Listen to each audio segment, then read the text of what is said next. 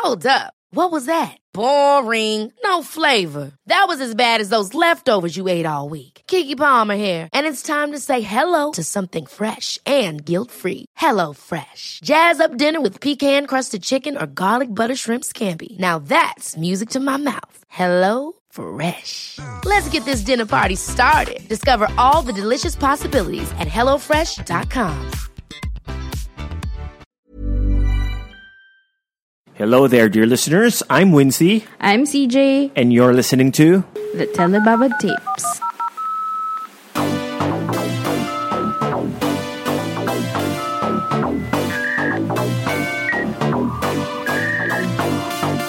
Telebaba Tapes.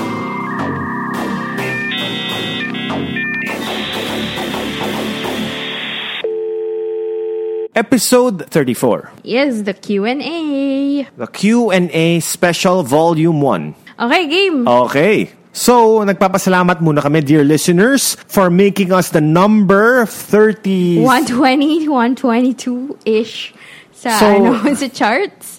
Pero, nag-trending podcast tayo. I guess the highest we went was 34. 39. The highest we got was 39. Yes, thank you. For the episode, The Introvert's Survival Guide to Life. Yes, thank you, podcast. Thank you to our special guest, Jazz Nicolas, and to all of you who listened to our special episode last week. So, iba yung format ngayon, diba? Rather than us talking for hours and hours... Well, it is still us talking for hours and hours. Pero, the listeners will be chiming in. Yes. So, medyo may some form of... interaction. Yes, yun. So, we asked you guys phone-in questions. Anong klaseng questions ba to? Personal? Advice? Well, some are advice. Some are like personal questions. Some are like what we think about certain topics. So, yun. So, we got like around 33 questions. We split up the episode in half. So, it's gonna be a 2-part special kasi maraming kaming questions na kailangan sagutin. Or baka humaba. I mean, madaldal tayong dalawa. True. So, yun. So, bahala na kayo. Okay. Okay. First question.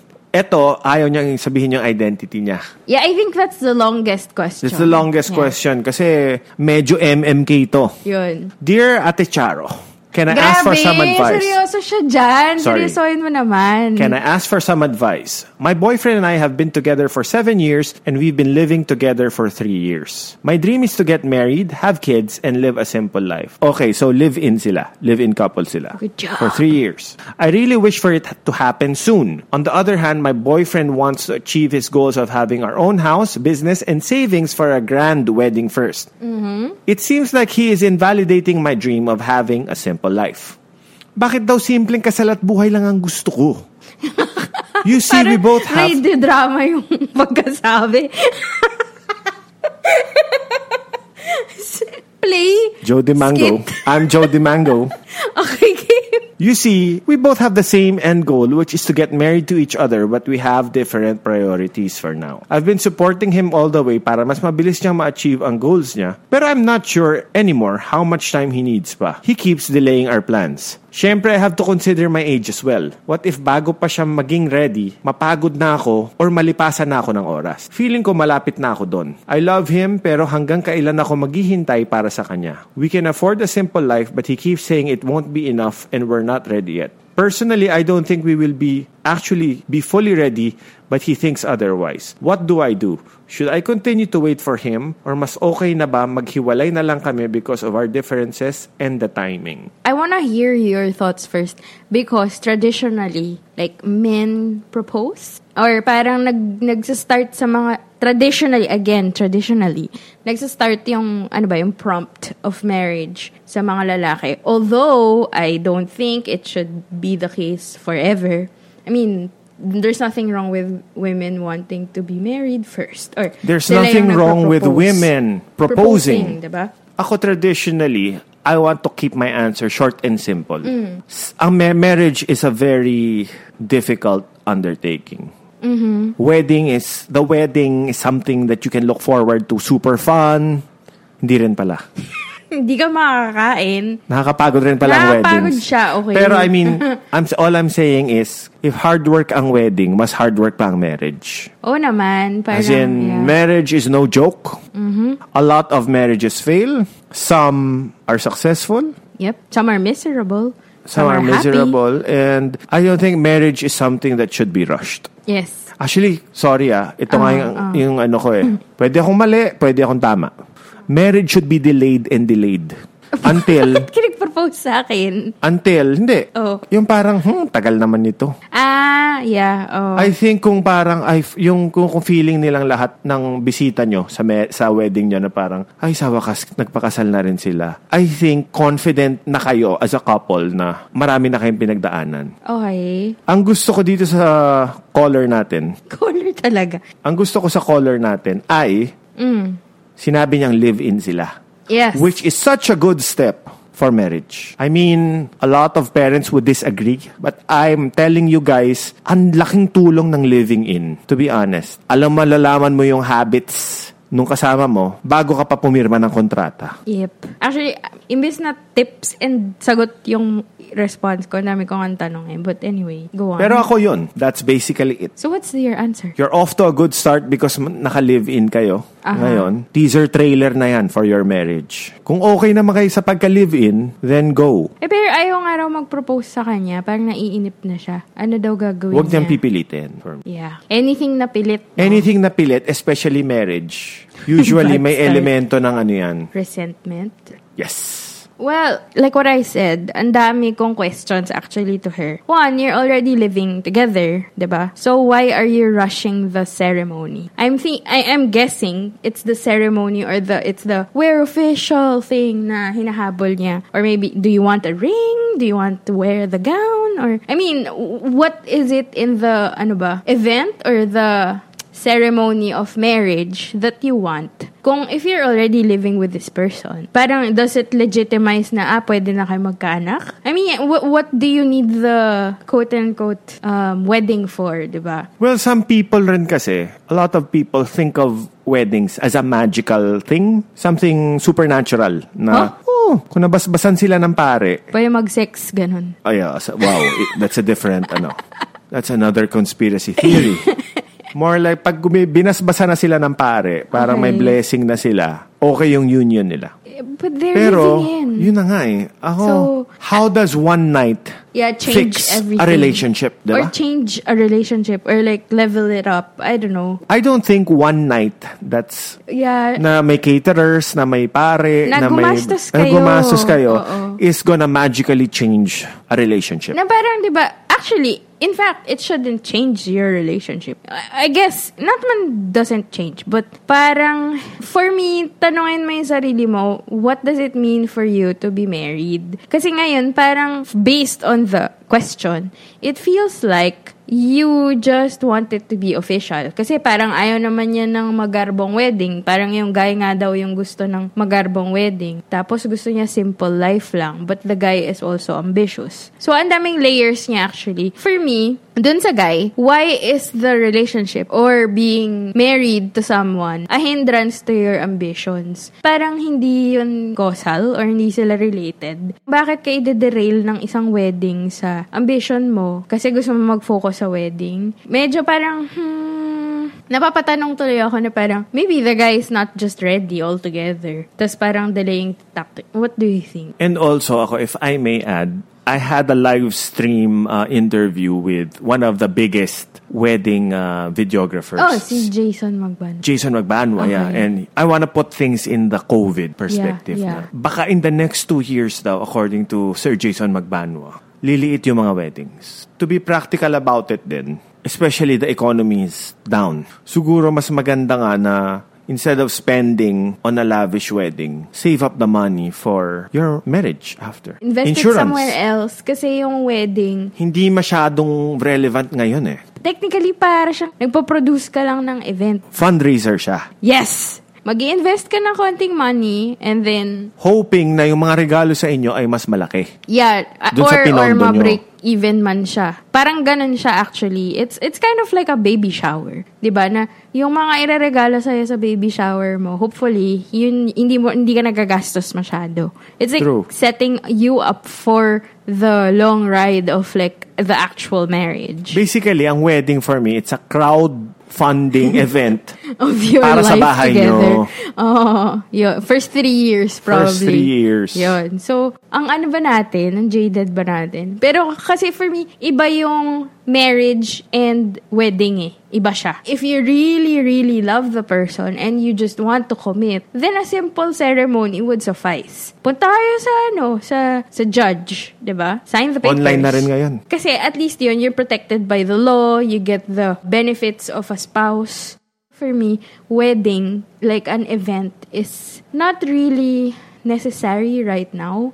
Hindi na siya greatest expression of love. Yun. So for me, it's all ceremony. If you really wanna be just together and secure your futures together, hindi na kailangan ng lavish wedding. But then again, yung guy, kung ambitious siya, parang for me red flag yun. Kung dinedelay mo yung ceremony or just making it official because you want a big wedding. Tsaka ako lastly, wag na muna kayo magpakasal kasi Like yung hindi masyadong magaganda yung gifts na makukuha nyo ngayon.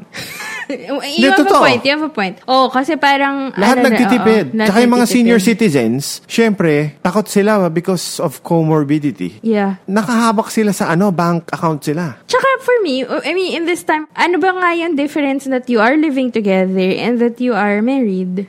True. So for me, unahin ko na lang yung be married on paper. Pero, tsaka na yung ceremony na malaki. Kasi, Wag muna ngayon, no? Oo, parang, yun. Next Okay, question number 2. From Marluni. My question is, ano po maipapayo nyo sa mga gustong mag-start ng sarili nilang podcast? Hehe, I'm thinking to start my own podcast kasi after this pandemic. Sana manotice. Thanks. Hello. Una, naka-intimidate siya. So, don't be intimidated by the tools that people think you should have. For me, it's better to start with like an interesting point of view or content. Kung ano yung sinasabi mo, yun yung mahalaga. Kung decent yung mic mo, I think parang like the normal headset mic, pwede na yun eh. Kung paano ka nagpo-phone call, I think that's decent As long enough. as wag kang gumamit ng computer mic. Ano yung computer mic? Yung mic dyan Yung sa laptop. naka-pre Hindi, yung speakers mo sa laptop. oo, sabog yun. Sabog yun. Yung mga nabibili sa I think, CDR actually King? sa totoo lang, invest on a good USB mic. Kasi ngayon, affordable na eh. Yung mga music stores like JB Music, Perfect Pitch, Yamaha, Medyo they're all meron said, silang binaba mura. nila yung prices nila on a good USB mic. A good USB condenser mic, it's around, you can buy something for, a decent one for 3,000 pesos. Oh, wow. Yeah. Okay, yun. So, you don't have to buy the most expensive one. Yeah, so get a condenser mic. And headphones. Headphones. Use headphones when talking. Yes, and a pop filter, I guess. Yeah. Pop filter is like 800. Hindi, itong sa atin, parang 100 plus lang siya sa Lazada. Oh, yun, there you go. I And swear. a pop filter para Yes. mawala ang mga SS at ang P's na sumasabog. And probably a good, editing software. There's a free one called Audacity. You could also use Premiere Pro kung meron Yes. kayo. Yeah. But we use Logic Pro for editing. That's the technical part di ba? Pero ako, honestly, when it comes to podcast, importante rin yung technicals eh. Kasi Oo naman, ang sarap yeah. makinig ng podcast na magandang audio quality. Tsaka, alam mong may care yung gumagawa na Kumbaga, hindi lang siya- bara-bara to. Oo. Kumbaga, pinag-ipunan ko ng konti, di ba? Gusto ko, mahalaga yung masarap sa tenga yung audio quality.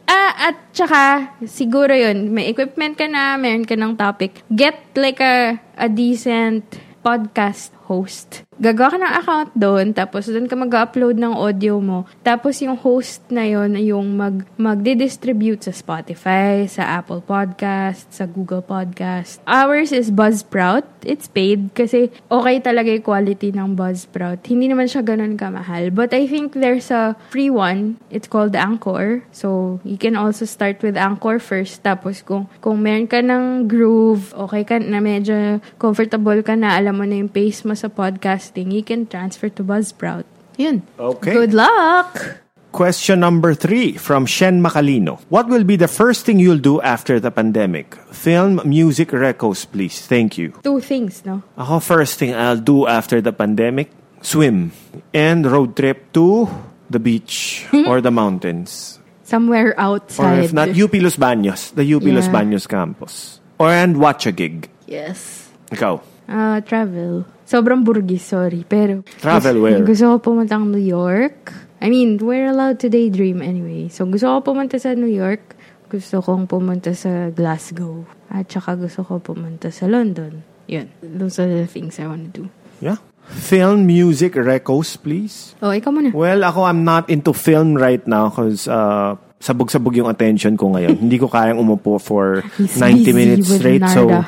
the most that I can do is 40 minutes. Aha. So, I've been watching the Umbrella Academy Season 2.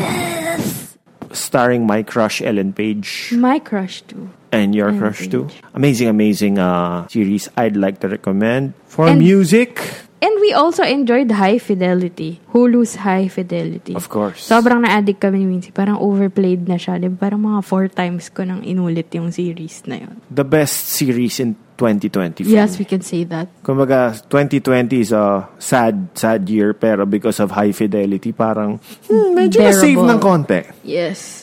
For music naman, I'd medyo self-promotion ng konti. Please listen to my old band, Narda. Out now on Spotify. We Yes. have new songs on YouTube and Facebook, and we're gonna come up with new songs. So, that's Narda. All our 4 EPs are out now on Spotify. You? Well, I'm sure narinig ni Wincy to every Saturday. I'm like a new convert now. Blackpink. I recently discovered K-pop. So, isa pa lang. Pero I'm taking it one at a time. So, I'm listening to Blackpink. So, yun. I guess, ang fun kasi, I think, sobra siyang fun. Escapist siya. It makes the whole quarantine in the pandemic feelings bearable. So, good siya for mental health. So, another music recommendation, the OST of Hulu's High Fidelity. So, overplayed yata sa akin ng Common Eileen at Heart of Glass ni Blondie. Yun. Next question is from John Emmanuel Ebora. Mas sa'yo yan. Oh, Been a nabasa. fan of Patience, Dear Juggernaut. Wow, thank you. Nakapagsulat ba si Wincy ng mga bagong kanta during lockdown at may collaboration ba with CJ? Well, the last collaboration we did was a cover of Gatekeeper By Vice. Yeah, but that's tagalan years na. ago. Oo nga. Yeah. Pero yun, to be honest, I haven't been recording as Patience, Dear Juggernaut because parang it's a reunion year for me of my old bands. I've been recording and I've recorded with Narda and Us to Evil Zero respectively. But I am working on new songs for Patience, Dear Juggernaut. So, medyo excited rin ako ron. After reuniting with my bandmates, parang refreshing din siguro na parang, ano kaya ulit yung tunog ko kung wala na akong kasama. Kung ako lang mag-isa. So, thank you for listening. Pero, in the meantime, abangan nyo yung bagong Us to Evil Zero EP. Album. Yeah. Filthy Finishers. Yan. Thank you. Considered ba na collaboration yung nagko-contribute ako ng words? Oh, pwede. I guess that's it. That's the collaboration part.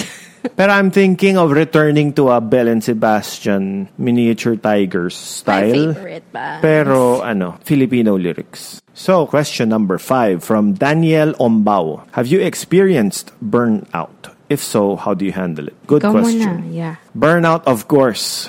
Ako pa. Ako yung type na nagbe-binge on to-do lists, di ba? Dami kong projects in a month. Personal and professional. Yep. May music project ako, may film project ako, may drawing project ako. May writing project ako. Di ba? Totoo yan. Well, he released a book. Well, I mean, this year alone, di ba? Time to plug. Plug mo yung book Yeah, mo. so I have a book out on Amazon, Kindle Unlimited. It's a horror anthology of short stories. It's called Tales for a Rainy Season. Hindi naman dahil doon sa libro na burnout ako. Yeah. Kasi sinulat ko naman siya in 3 years. Pero yun na, I'm doing band stuff. I'm doing screenwriting stuff. I wrote my book. I'm making my comic book with a friend. So kaya nga, Ang daming how do gusto you sa not buhay. be, So how have I experienced burnout? Of course, all the time. How do I handle it? Natututo na ako ngayon na take it one step at a time. And ang ganda ng isa nabasa ko sa libro na before you undergo a project, sabihin mo sa sarili mo na kung i-undergo ko tong project na to, sure ball na I'm gonna suck at other things. For example, kung magsusulat ako ng libro in the next 4 months, I'm gonna suck at other things. Hindi ako makaka-exercise masyado, hindi ako makakalaro ng musical instrument, hindi ako makakapanood ng TV masyado. I'll probably be a bad friend kasi hindi ako masyadong makaka-hang out with other people while I'm writing my book. So, para hindi ka ma-burn out, sabihin mo na sa sarili mo na, okay, I'm gonna suck at other things while I'm gonna be awesome at this. So, yun. Ako talagang, sa simula, ang burnout, nangyayari yan sa simula pa lang. Kung masyado ka ng maraming items sa to-do list mo, dun ka mababurnout. So, the solution is? The solution is, have not just a to-do list, but a might-do list. Yung parang ilagay mo lang na, learn a new language, learn to cook a new dish. Pinadami mo eh. Wag muna sa to-do list. Ilagay mo lang sa might-do list. So parang you don't have to do everything. At once. Yan, ikaw. Well, I've always thought about burnout kasi I felt it. I've heard other people say na they feel burnt out. In-examine ko kung ano ba talaga yung source ng burnout. I think kasi the idea of burnout is you're supposed to be doing something that you love but it feels tiring na. Na kaya for me, mas painful yun. Kasi being tired of something you really don't care about, madali eh. Na parang ayoko na. Tama na naman to. Close na to. Or it's easy to walk out from something na wala ka naman pake. So, mas nababurnout ka kapag may pake ka dun sa ginagawa mo.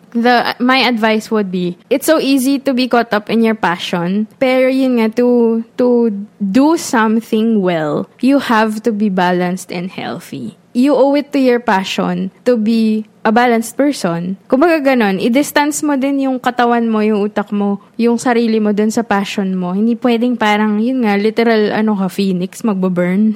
Diba? You can't burn yourself into ashes for something that you supposedly love. Yun. So, at saka nakakatulong sa akin yung thought na sabi nila, hindi tayo parang computers eh. Hindi tayo machines na, yun nga, magagawa lahat. Yun sa atin, yung body natin work in cycles. Kasi matutulog tayo, gigising tayo. Kapag kumain tayo, ida-digest natin, we'll get it out of our system.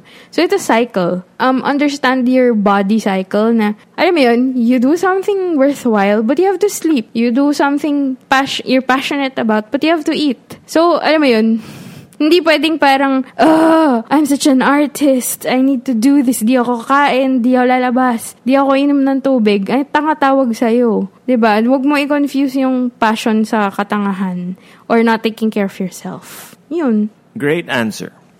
Thank you. From Jeffrey Jim F. Mempin, movies that change your life. Ooh. Top 3 na lang. Sige, top 3. That would be Martin Scorsese's Taxi Driver, Tim Burton's Ed Wood, and 3, kasi kung change your life, dapat medyo bata pa ako nito nung napanood ko. Coming of age. Ganun. Coming of age. Siguro third ko would be Alfred Hitchcock Psycho.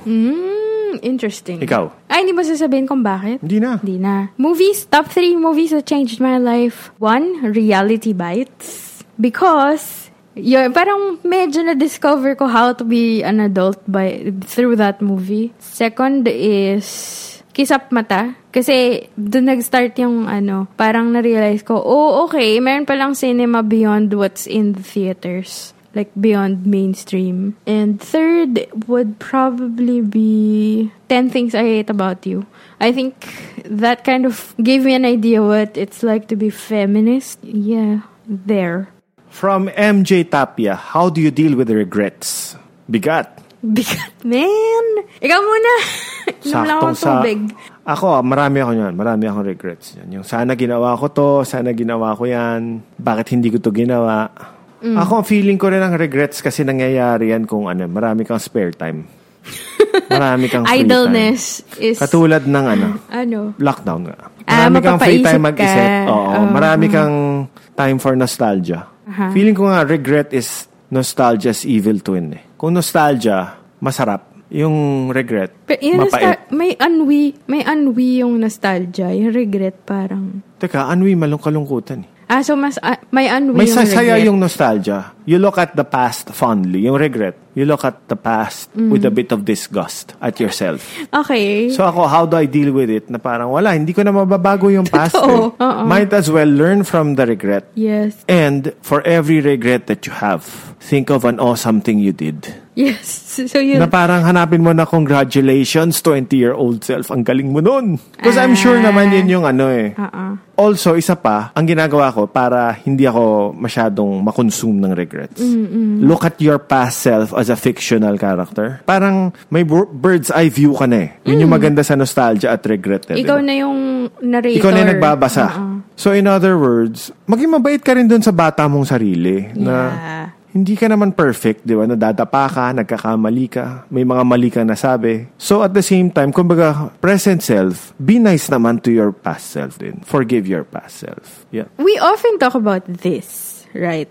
And I've always told Wincy, parang balik opposite tayo. I don't even think I have a regret except for voting for one president. That's my regret. Pero in-examine ko din yung sarili ko when I made that decision. You have to also forgive yourself yung gumawa nung decision na yun. Dapat maintindihan mo yung context. Pero, yun nga, if I'm gonna say anything official or if I'm gonna do something talaga, parang ibig sabihin nun, pinag-isipan ko siya. So, yun nga, if we're talking about regrets, yun, maybe the biggest regret was voting that way. But, you know, I think if I go back there, parang the decision felt right, but I will just criticize now and I will stand up to whatever injustice. Parang ganun, parang be kinder to yourself, pero yun nga, learn from what you did before. So, kaya ka nga nandito ngayon eh, kasi pwede mong ayusin eh. Diba? Hindi mo maayos yung past, but you can actually be present and do something about it, or don't go din too much into the future kasi hindi mo rin siya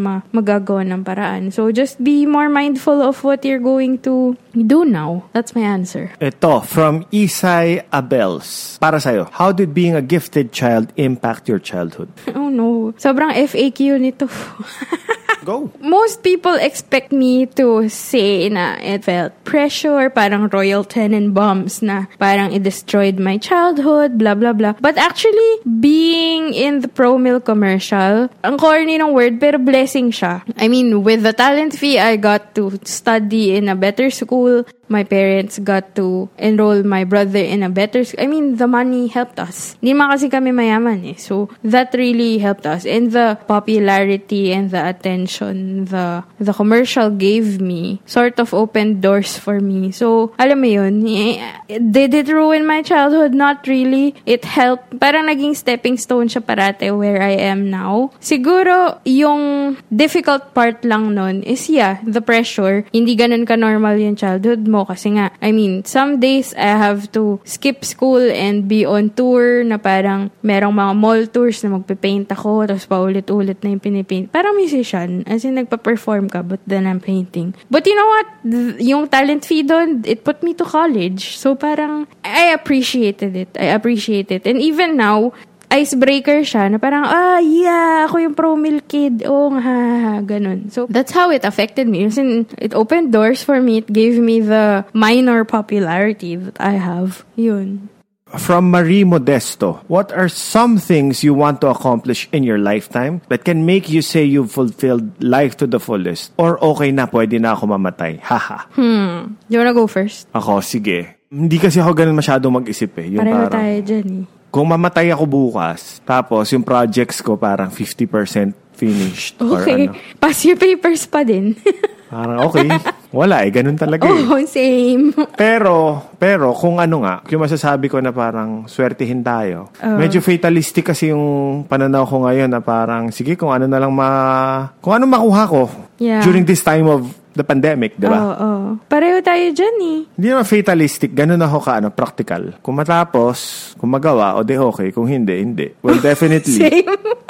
Hindi naman tayo makaka-travel ngayon sa dream destination natin ngayon anytime soon, di ba? So, siguro ako, to answer your question, probably make a comic book, make more digital paintings sa Instagram account ko. Definitely travel more, write more books, do another movie. More of creative sa akin eh. Or if not, when I reach 40 years old, study forestry or gardening, botany. But those are the things you still wanna do lang. Hindi naman parang Hindi, more like hindi naman life pressure. or death. Oo. More like parang kung magawa ko yun. If I wish I can do this. Bonus na yun. Ikaw? Pareho tayo eh. For me, dangerous thinking yung pag nagawa ko to, pwede na ako mamatay. Una, bakit mo ginagawang basis yan ng buhay mo, di ba? Yung gusto mo gawin. Na parang pag nagawa mo yun, your life has meaning. Hindi, I don't subscribe to that kind of thinking. Kung ano na talaga, kumbaga, pag bukas dumating si God, tas sabihin niya, okay, finish, not finish, pass your papers. Okay, pass your papers. So, ayaw mo yung mga libro sa National Bookstore na 100 places to go before you die. No, Kebs. 100 movies to watch before you die. Nope. Ako rin eh. Not a fan. Kasi bakit mo ipipressure yung sarili mo? Hindi mo ma-enjoy yun kapag pre-pressure mo yung sarili mo. True. If you're gonna ask me, kumbaga... Yun na lang, ano pa nasa, hindi bucket list, ano pa nasa to-do list mo kung swertihin tayo na matapos na tong pandemic na? Well, I kind of wanna start my, dream goal namin nung friend, nung high school barkada ko, diba? Suntok sa buwan to. Pero yung elderly community complex na social. I mean, I've always toyed with the idea na parang ayoko na kasi yung idea na nagkakaanak yung mga tao para alagaan yung matatanda nilang magulang. Mm-hmm. So, I'm not comfortable with that thinking. So, parang gusto ko makagawa ng parang community or complex or condo, whatever you call it, a township na... Sa Japan, ginagawa na nila yan. Yes. As in, siya, maayos siyang apartment complex for elderly na may adequate na mga nurse, assistants, and caregivers, people who knows how to take care of elderly people. Probably may hospital sa baba or like may gym for may yoga, whatever dyan, tai chi, whatever you want, like a cafe. It's a decent living community for elderly. Yun, siguro yun, gusto ko yun magawa. Pero kung hindi ko man siya magawa, my life still has meaning. Just to point it out, I think yung meaning ng life mo shouldn't be defined by the things you have done, like to-do lists, but more of what kind of person you were while doing them. Diba? Siguro kung may sasabihin na kung pwede na... Pero baka naman, kasi medyo may edad na rin tayo, tsaka nagawa natin yung mga gusto natin. Unfair rin. Unfair din. Pero I'm just saying, I would rather evaluate myself. Ito na lang, what are the things that you've accomplished in your lifetime na nasabi mo na, oh shit, nagawa ko yon, medyo fulfilling yon. Sige, ako na muna. Para ma-rephrase natin yung question. Kasi parang, I don't wanna sound arrogant na in our 30s tayo, blah, blah, blah, blah. Kumbaga, half of our lives na rin naman kasi. Kumbaga, put yourself in your mindset na 20 years old ka na, the world is your oyster, di ba? Okay. So, ako siguro, yun na lang. We're rephrasing your question lang, Marie. Let's phrase it na, what are the things we did that we feel... Make us feel fulfilled kahit papano and parang happy na tayong kunin tayo ni Lord. Well, number 1, I made 2 movies, siguro. I got to travel using my own savings to the places I dreamed of when I was a kid, like Scotland. Nakapunta ako sa Loch Ness. Wala lang Loch Ness Monster. Punta akong San Diego, New York. So yun, when it comes to travel, parang natuwa ako na nagawa ko yun. Yung mga dream cities ko before I turned 40. And I made some music some people listen to. I wrote some stuff that resonated with a few people. That's it. Ikaw? I guess I feel fulfilled that, well, one, nagka-exhibit ako si Nuerte. We got to travel to the places that we love with our own money. Iba yun. So, it means a lot to me. And probably last would be, natulungan ko yung parents ko, yung tito ko. I mean, yun nga, hindi kami mayaman. And before, when I was younger, parang masama yung loob ko. Kasi parang it felt to me like financial obligations, ganyan. Na parang ang hirap, bakit ko ito kailangan gawin? May ganun akong feelings before. Pero ngayon, parang na-reach ko na yung zen of like, meron akong means, meron akong thing to give. So, just help. Give some to your loved ones. Yun, I guess that's it. And probably because, last, nagkaroon ako ng pet. Dati takot ako sa animals. So now that I have 2 cats. Nakaluto ka na, tsaka baking. Okay lang. Okay lang yan. From Joyce Ann Lim Lavapiés, what are your ideas/realizations about marriage that changed when you became a married couple? Sige, let's make this short kasi related siya dun sa first. Ako, number one, being married is a lot of work. Hindi siya yung parang wow, after the wedding, romance. Happily ever after. Parang ano siya parang may roommate ka na kasama mo palagi. Tapos talagang kailangan mag-adjust ka para okay yung coexistence mo with your roommate. Yes. Actually, basically, it's like having a roommate talaga. Yet na housemate. You sort of just have sex with. Yeah. Tapos, isa pa, sobrang mundane ng marriage. Kailangan mo ito. I really have to say this. Yes. Kailangan mo ng eksena outside your marriage para hindi ka maging baliw. Bakit? Totoo That's naman so true. Hindi pwedeng yung buong buhay mo yung marriage mo lang after you get married. Yun, Dapat may mga barkada ka na hindi barkada ng asawa mo. Dapat may mga trip ka na hindi trip ng asawa mo. Kung 100% ng buhay mo is into that marriage, into your marriage, naku, mababaliw ka. Kung wala kang Boring ibang mundo, apart from your marriage, I think yun yung kaya nagkakaroon ng secrets yung mga tao. Or secret life. Sige, like for example, I like the outdoors. Yes. I like parks, I like cemeteries. CJ hates the outdoors. Not naman hate. Ayoko lang Ayaw mo na mainit. Okay, I like sunlight. I like the beach. Lumalabas ako pag malamig. Okay. Anyway, in my defense. So, ako yun yung ano ko. Yun yung something ko that's outside our marriage. Me, I like drinking. I hate drinking. I like coffee. I don't drink coffee. So, that's my thing, di ba? Siguro yung realization ko sa marriage is love is beyond romance. Di ba? Parang at a certain point, love ang expression niyan beyond, being kilig, beyond being sweet. I think the greatest expression of love is actually trying to be clear of, trying to understand each other and trying your best to be understood by the other person. Kasi mahalaga talaga mag-usap. Many times you will disappoint each other. Many times may expectation na hindi mamimit. So you just have to constantly be clear about your expectations. And yun nga, cut the other person some slack. Na parang kung may expectation ka, tanongin mo yung sarili mo, sinabi ko ba sa kanya na ina-expect kong ganun siya? Kasi usually hindi. So, be clear with your expectations. Huwag niyong isa-set up yung partner niyo to fail or to disappoint you din. Yon. The next 3 questions are from a sender named @wasgoit. I think that's from Twitter. What's your advice to those wanting to pursue a creative career? Ikaw mas creative sa atin. Sige, ito. Separate your creativity from your career. Kumbaga, tawag doon? Compartmentalize. There you go. Kasi honestly, it's great if you're in a creative career nga. Maganda yon. Pero at the same time, when you say career, it means, for me, it means a series of tasks that you do in almost a lifetime. Tasks that you can tolerate.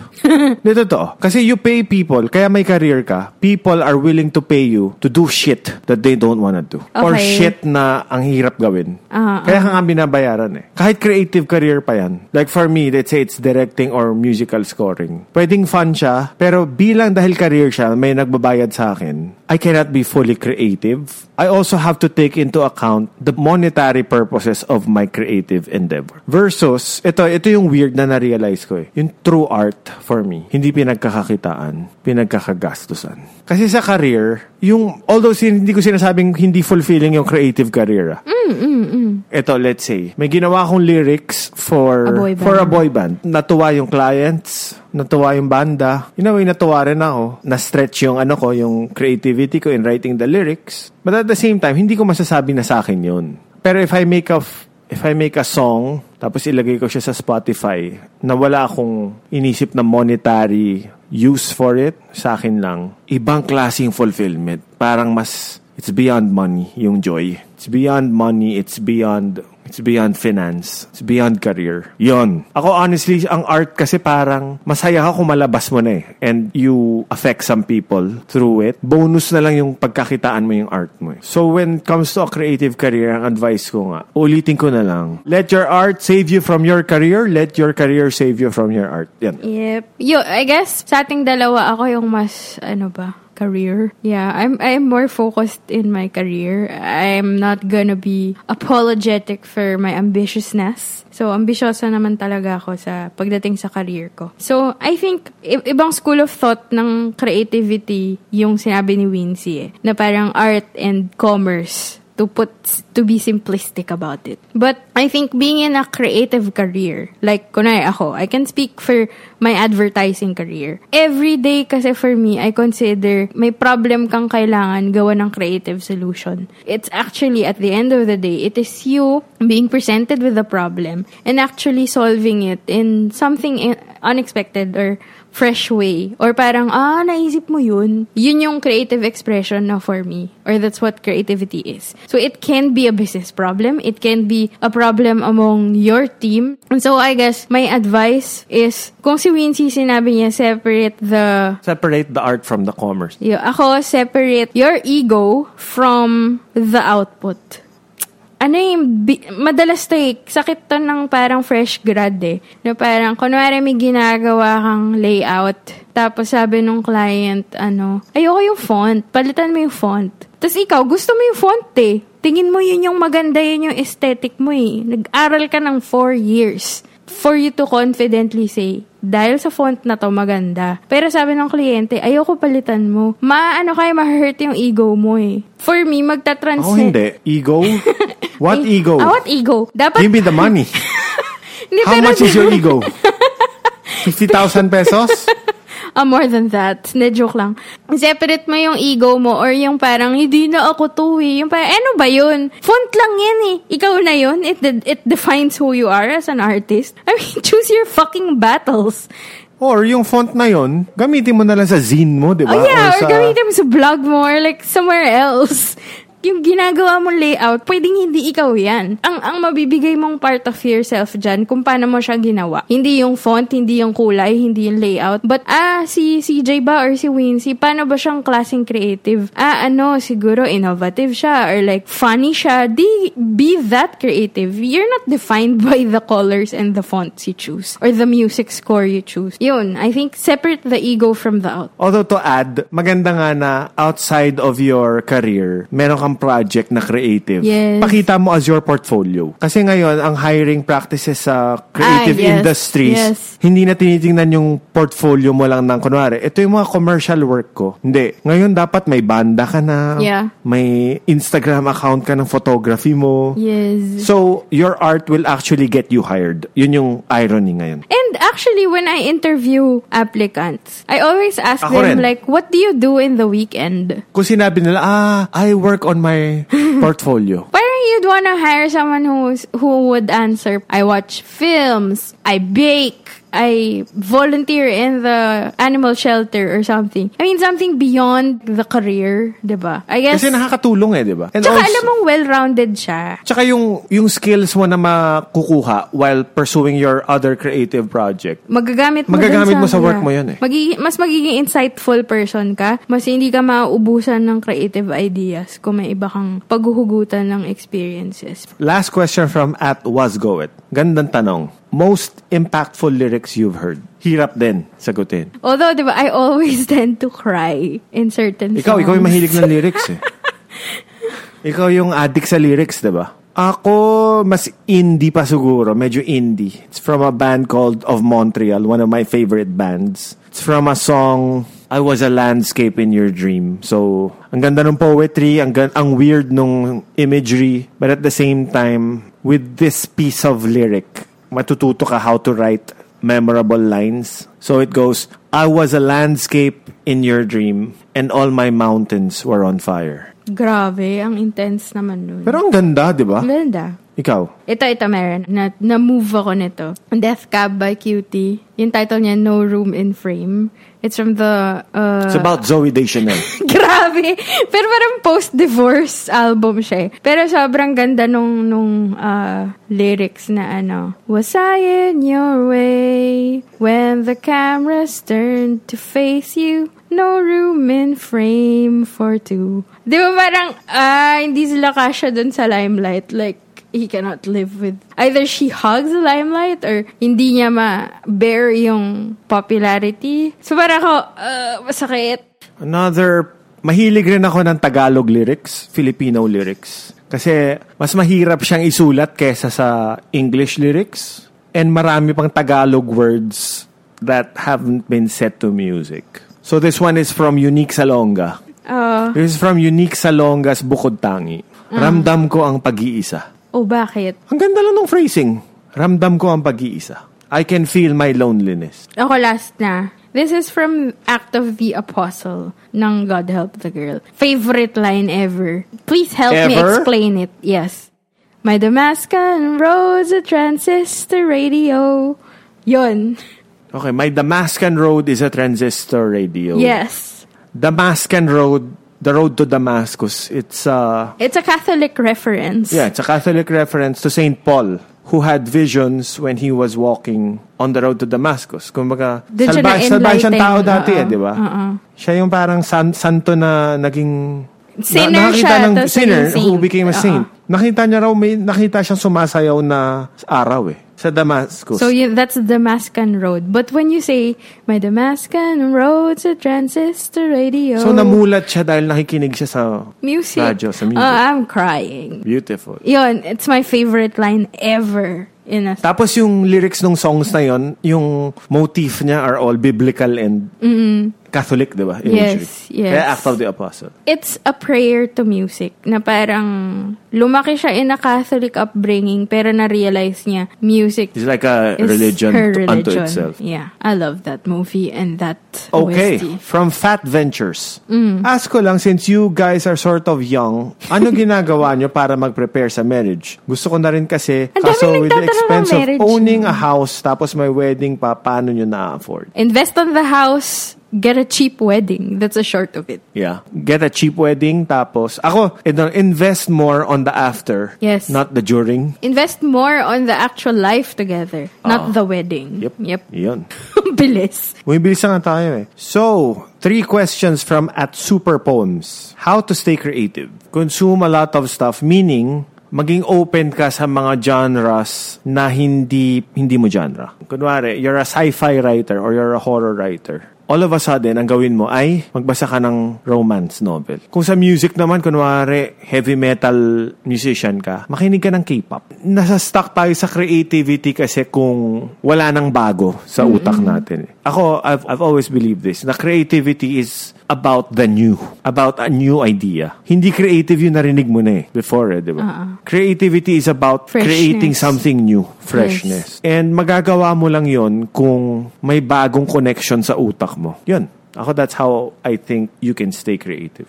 Ako related dyan, you are creative when you are insightful. Kasi insight parang andyan na dati, tapos na-discover mo siya, tapos kinonect mo siya to something else. Tapos siya, isang explosion siya of thought. May magic, di ba? That's the insight. But I think for you to be insightful and be creative, I think one has to be humble. Yun yung sagot ko dyan. Humility. Humility na hindi ikaw yung pinakamagaling. Humility na wala sa'yo lahat ng sagot. Humility na hindi yung taste mo lang yung maganda. Kasi kung humble ka enough na parang, makikinig ako ng K-pop or makikinig ako ng African music or makikinig ako ng jazz. Na kahit na alam ko na sa core ko na hindi ako yun or I'm not usually into those things. But if I'm humble enough to actually pay attention to others, then dun ka magiging creative. Like, it's parang tumitikim ka ng kakaibang pagkain. Mag-expand lang naman yung taste mo tsaka yung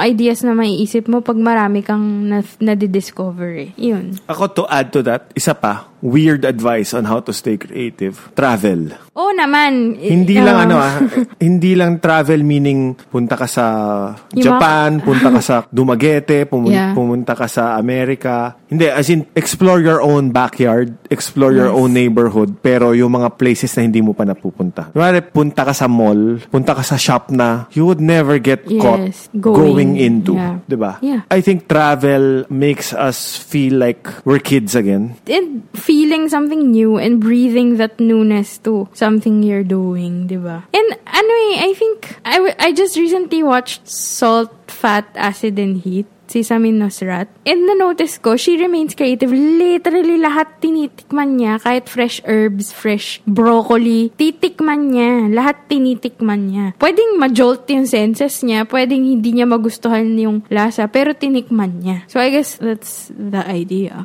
Another question from Super Poems. Do you ever create hidden messages in your artwork? Of course. Yan ang bread and butter ko. Easter eggs. Which I can decode. And yun, I love this question because minsan nga kung gumagawa ko ng story or music video or production design or song, mas excited pa ako dun sa Easter egg kaysa dun sa mismong artwork na parang, may tatago ko to. Kumbaga, sample of Easter eggs, kunwari, gumagawa ako ng production design, gumagawa ako ng scene, maglalagay ako ng poster dun sa likod na some obscure reference. Or kung nagdo-drawing ako, may ilalagay ako ng halaman na favorite halaman ko na wala namang connection dun sa drawing. I'm just fascinated with Easter eggs. Tsaka gusto ko I'm a fan of, nakikita ko naman yung drawings ko, di ba? I mean, also, ang dami nangyayari sa ng drawings ko usually. No? Very, kumbaga, galing ako sa school ng Where's Waldo, which is literally na hidden messages, di ba? So, yun, yeah. I have a lot of hidden messages in my songs and in my art in general. You? Yeah, I enjoy sort of putting some hidden messages there. But I guess I don't like it when people overread. Like, yung parang, hindi naman yun yung minimin ko, pero okay. Or like, when they imply like, I'm throwing shade or whatever, na parang, paranoia nyo na yun. Pero okay. May ganun lang din siyang parang other side to it. Or kapag may kamuka, tapos parang, si ano yan pa, hindi. Pero sobrang obsession ko yung hidden messages in artworks. Yeah. Ever since. Like, I had Renaissance art. Yeah, Renaissance art. Yeah. Like, if you look at a Botticelli painting, ang dami raw Easter eggs dun. Yep. If you look at the Sgt. Pepper's Lonely Hearts Club Band na album cover, diba? Kailangan mo raw ng magnifying glass at mirror to look at all the details there. But I think Dan Brown kind of spoiled it. Yeah. Ginawa si Taylor niya Swift si Taylor Swift ang reyna ng hidden messages. ng hidden messages. Yung maski yung music video niya raw, may mga Oo. hidden Easter eggs. We got a Swiftie Kailangan over mong i-pause. here, you guys. Ha? Sabi ko, we got a Swiftie over here, you guys. Totoo naman. Siya I respect it. I love 1989. Anyway, we're gonna come back for part 2 where we answer another set of questions. Thank you for giving us these amazing questions. Sobrang nag-enjoy kami sa pagsagot ng mga to. Thank you, guys. So, the next episode 35, would be a part 2 of this. Before we end, gusto lang namin mag-plug ng small business from Instagram. Mahilig kami ni Winzy sa scented candles. Sobra. As in, parang everywhere we go, bibili kami ng scented candle. Parang kung sa mga trips natin, yun yung souvenir. Yun yung souvenir natin, scented so candle. we really like scented candles. This brand, ang pangalan nila, Marikit Manila Candle Company. They have 6 to 7 scents. Floral and like relaxation skewed yung kanilang scents. Pero ang interesting dito, I think they're Eraserheads fans or OPM fans. Kasi, kunwari, yung Rose, ang tawag sa kanya Binibini. Sino ba kumanta ng Binibini? The Rainmakers. O yun, Binibini. And then yung Lemon, yung favorite ko, Ligaya. Kanta ka nga konting Ligaya dyan. Di naman ako manyakis tulad ng iba. Yan. Napangako ko sa'yo na igagalang ka. Tapos ito, yung peppermint para luman. Alam na natin kung saan galing yun. Actually, ang ganda ng mga choice of words. Ang ganda ng choice of words nila. Their Instagram handle is Marikit MNL Candle CO. So parang, it should read like Marikit Manila Candle Co. Yun, so just... Siya pa, sobrang ganda ng packaging, guys. Yes, it's not yes. just for the olfactory senses, it's also a visual Aesthetic, treat. yeah. Kasi ang ganda ng packaging na may makikita kang melted candle seal. Parang Sleepy Hollow. Tapos, dun mismo sa kandila, may makikita kang mga flower buds. yes. As the candle is burning, parang mas na-enhance yung scent. Tapos, really nice. ginamit namin yung unang kandila Yung binibini. habang nagtatrabaho kami. Sobrang nakaka-relax. Nag-amoy spa yung kwarto. Productive pa rin. Productive pa less, rin. less agit. So, yan. Ayun. So, just follow them and hopefully you get some How of their much is one candles. candle? Yung parang 50 grams nila is around 249. 100 grams is 349. And the 250 grams is 549. That's not so Not bad. so bad. Not so bad. Yeah, with how when you receive it talaga sobrang thoughtful nung packaging. As in like you feel the owners probably You feel loved. Yeah, and they probably are very passionate about it. Yun, so Yung let's packaging support. naalala ko sa kanya yung book series na Griffin and Sabine. Yes. Let's support local businesses. It's the Yep. best time to support local businesses. So yun. Watch out for part 2 of these Q&A kasi meron pa tayong we're half na. See you next episode, guys. Same Telebabad time, same Telebabad channel, wherever podcasts are available. So yun, we're on Spotify, on Apple Podcasts, we're on Stitcher, Google Podcasts, or anywhere you actually listen to your podcasts. Bye! Ever catch yourself eating the same flavorless dinner 3 days in a row? Dreaming of something better? Well, HelloFresh is your guilt-free dream come true, baby. It's me, Keke Palmer. Let's wake up those taste buds with hot, juicy pecan-crusted chicken or garlic butter shrimp scampi. Hello Fresh. Stop dreaming of all the delicious possibilities and dig in at HelloFresh.com. Let's get this dinner party started.